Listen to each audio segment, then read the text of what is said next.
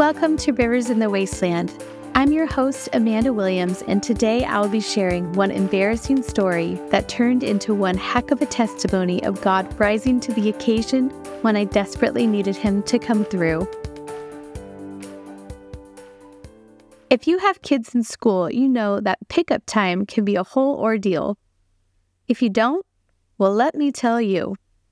If you want to be first in the car line, you have to get there pretty early. If you have younger kids, you need to coordinate nap schedules.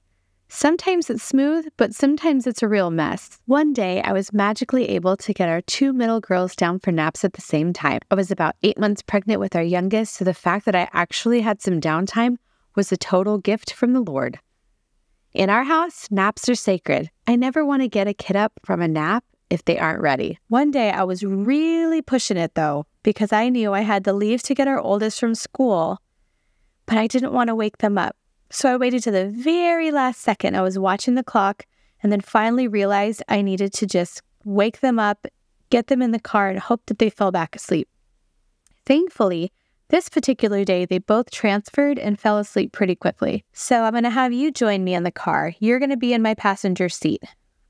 I'm leaving the house. I was feeling pretty good. I had gotten some rest. The girls were asleep again. I'm feeling good, jamming to my songs. Then all of a sudden, I realized, oh man, my gas light's on. I left with just enough time so I wasn't going to be late. And of course, I'm on E. Now you're probably thinking, oh, now she's going to be late because of course she's going to stop for gas. But that didn't honestly even cross my mind. I just thought, I'm going to go get her, and then I'm going to go to the gas station right away. Well, I'm cruising on the highway, watching the numbers lower on the gauge, because, all the cars nowadays have the gas gauge where the numbers lower as you're getting closer to E. Well, I still had numbers on mine, so I'm like, okay, it's pretty good. Well, all of a sudden, the numbers go from a number, I don't even know, it didn't get all the way down to 0. It goes from maybe like 20 to just low. It skips everything between 20 and 0 and goes to low. I'm thinking, well, what does that mean? Does that mean 20 more miles? Does that mean 0? Does that mean 5? Does that mean 10? Like, what are we talking here? I need more detail. But then it happened. Yep, I ran out of gas on the freeway on the way to get my daughter from school. All of a sudden, I realized, well, now I'm definitely going to be late, because we're going to run out of gas and I'm going to have someone come and help me. It's going to be a whole deal, a bigger ordeal than it would have been if I would have just stopped for gas. But anyways, I was past that point. So I called my mother-in-law because, of course, when this happened, Eric was out of town. So I couldn't even call him for help. I call my mother-in-law and I say, this is what's going on. I'm coasting on the highway. I need you to get Amelia from school. Thankfully, she answered. Thankfully, she was home. She lives right by the school. So she was able to go and get Amelia from school. Then I had to hang up with her, and then I had to call the school to give them permission to have Amelia get picked up by somebody else. So I get both of those things done, and then I'm like, oh my gosh, I've got to get to safety. I don't know what's going to happen here, but we're gonna have to make this happen. So I asked the Lord. At first, my prayer was, oh my gosh, Lord, please help me. And then something switched in my brain, and I said, you know what, Jesus, we're going to do this. You are with me. We are going to get to safety. We are going to be just fine. So I'm all the way in the far left lane, and I knew I needed to get all the way over. I had just passed an exit, so I knew I had a couple miles in between. So I had to get all the way over without using my brakes much, because if you've ever run out of gas, brakes are not your friend. You need all the momentum that you have so that way you can get to where you need to go. So I get all the way over, and I kind of pictured God like out there, like Jesus with a vest on, like an orange vest, like, if you've ever seen those people in the parking lot for an event, they have the vest and like the little traffic director things, and they're like telling people to stop and people to go. That's kind of what I pictured him doing for me on the highway. And so we get all the way over to the right lane, and I see the off-ramp, and I see a Quick Trip gas station off in the distance. But I was going to have to get off the freeway and take a quick right and then take a really quick left. There was a couple lanes of traffic in between where I was going to have to get over. So I'm thinking, okay, if I can get off the freeway, if I can just keep going through that right turn and just get all the way over in one foul swoop, then that would be the best case scenario. Well, I get on the off-ramp, and of course, what happens? a red light. So I stop at the red light. Obviously, I'm completely stopped. Again, not my friend. Stops are not my friend at this point. And I'm just waiting there and I'm like, okay, Lord, when that light turns green, I'm going to go. My car is going to move. I know it. So I'm picturing him behind my car, like in his robe and sandals, like behind the Traverse. The light turns green. I take my foot off the brake and my car moves. I start going. I go to the right and then I start to get over and I'm moving through a few lanes of traffic. At this point in the day, there was pretty good traffic coming across the bridge. There was a little bit of a hill, so I had that going for me, but it wasn't much. I was just weaving my way through and I got all the way over to the left lane, which was a miracle in itself. I get to the left lane and there's 4 cars in front of me and the light has turned red. And just like, okay, I'm at my second red light. I'm not really on much of a hill anymore. I'm at a complete stop. But Jesus, when I take my foot off the brake, my car is going to go. We're just going to do this. So the light turns green. Cars start moving, my car starts moving, and I get all the way up there, but everybody's moving pretty slow. So the light turns yellow and then red, and I am now the first car up at the line ready to go through the intersection when the light turns green again. So that is now my 3rd red light. So I'm just sitting there like, Jesus, when I take my foot off the brake, we are going to go. We're going to do this. I know it. You've gotten me this far. You are going to take me the rest of the way. And what I can see at that point, I'm sitting there at the red light. I could see that once I moved through the intersection, if I was going to hit a little tiny bit of a hill, and then going into the Quick Trip parking lot was going to be a little bit of a hill going up. So I was going to have to hit that hill perfectly and get enough momentum where I could go down and then go up into the parking lot. The light turns green. My car doesn't move. I'm just sitting there now with my hazards on, praying. Cars start to go around me, and I'm just sitting there like, Jesus, let's do this. Let's go. Come on, move my car, move my car. And then all of a sudden, you guys, my car starts moving. I start moving from a dead stop through the intersection. And I'm at this point, my power steering is hardly working. If you've ever been in a car that's kind of stalled, your car kind of goes back a couple generations to where there's no power steering and all of a sudden like you're really having to work that wheel all the way around. That's what was happening. So at this point, I was rocking my giant pregnant body back and forth as if that was what was going to help me. Then I turned through the intersection and hit the hill going down just right to where I picked up enough momentum to then go up the little hill into the Quick Trip parking lot. And my car just dies. It doesn't even come to a rolling stop. I go from going up the hill to a complete stop. He got me where I needed to go. I had 2 kids in the back seat, a giant pregnant belly, and no gas in my car.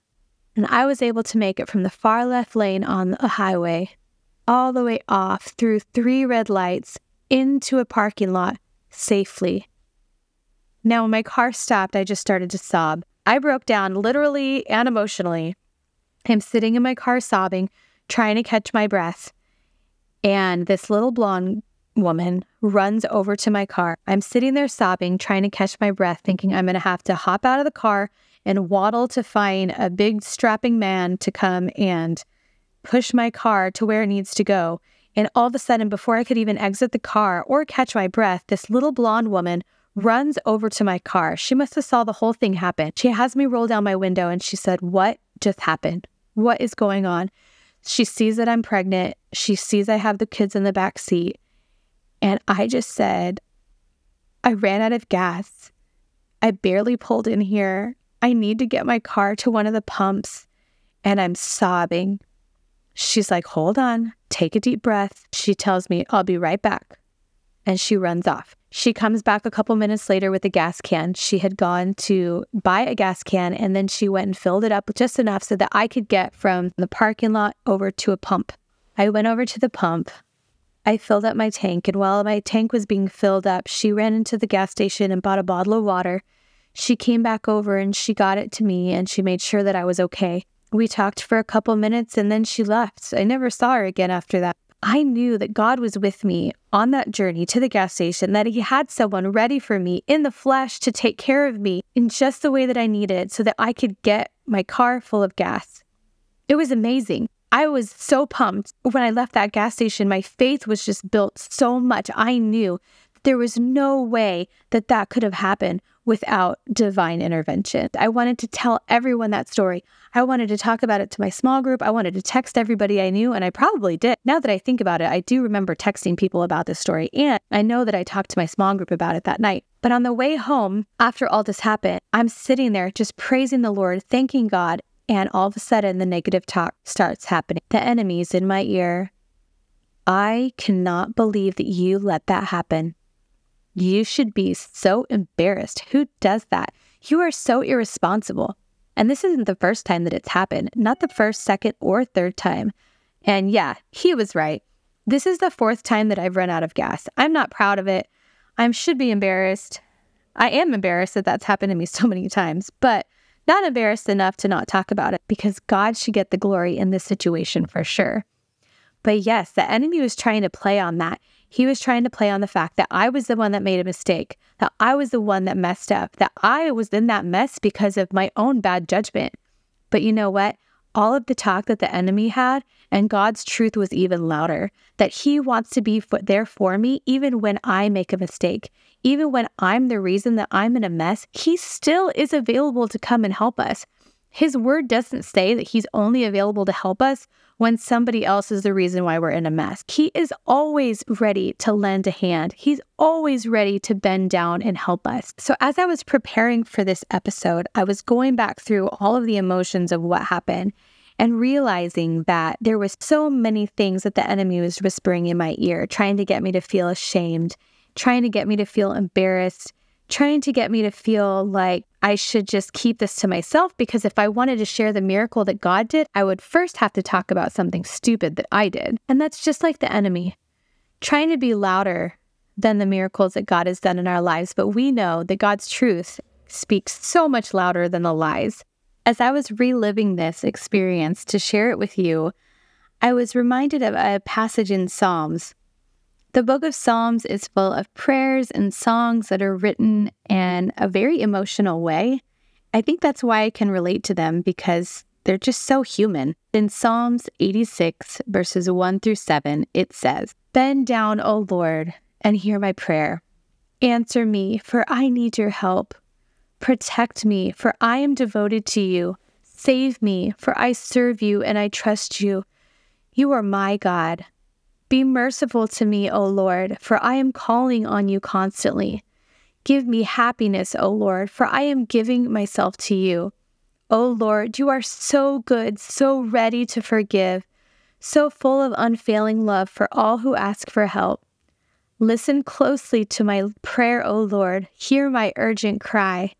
I will call to you whenever I'm in trouble, and you will answer me." I love that.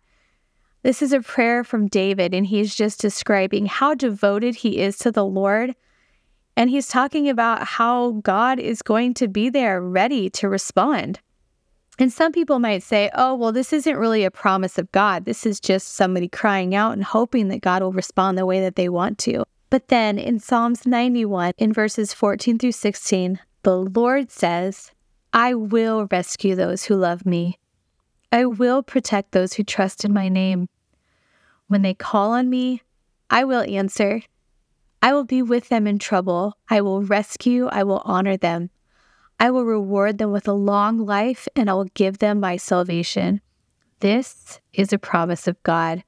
If you love Him, and if you serve Him, and if you trust Him, He will rescue you. He will reward you with a long life. It's something that He guarantees, you guys. So when you come into the moments of life where you might just be in a mess, you might be in an urgent situation where the only way that you can get to where you need to go safely is with the Lord divinely intervening, call out to Him.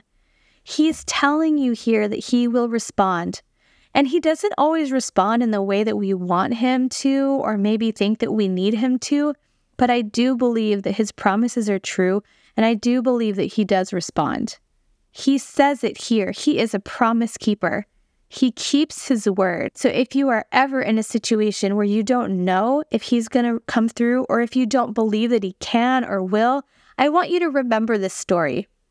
I want you to remember the time that I made a mistake and ran out of gas on the highway, and how God was so quick to jump in, so quick to run to my side, and he got me exactly where I needed to go. I know in my heart that he was with me that day, and he was absolutely the reason why I made it to that quick trip. And I hope that this story brings you encouragement. I hope this story doesn't stop at showing you a time where I did something stupid, but I pray that it glorifies him and shows you that he is capable, that he is able. Going back through this story, I was not only reminded that it's always better to be a few minutes late when we need to do something that is necessary, but I was also reminded just how good God is and how quick he is to show up for us. So we come to him expectant, believing that he is able and ready to be there when we need him.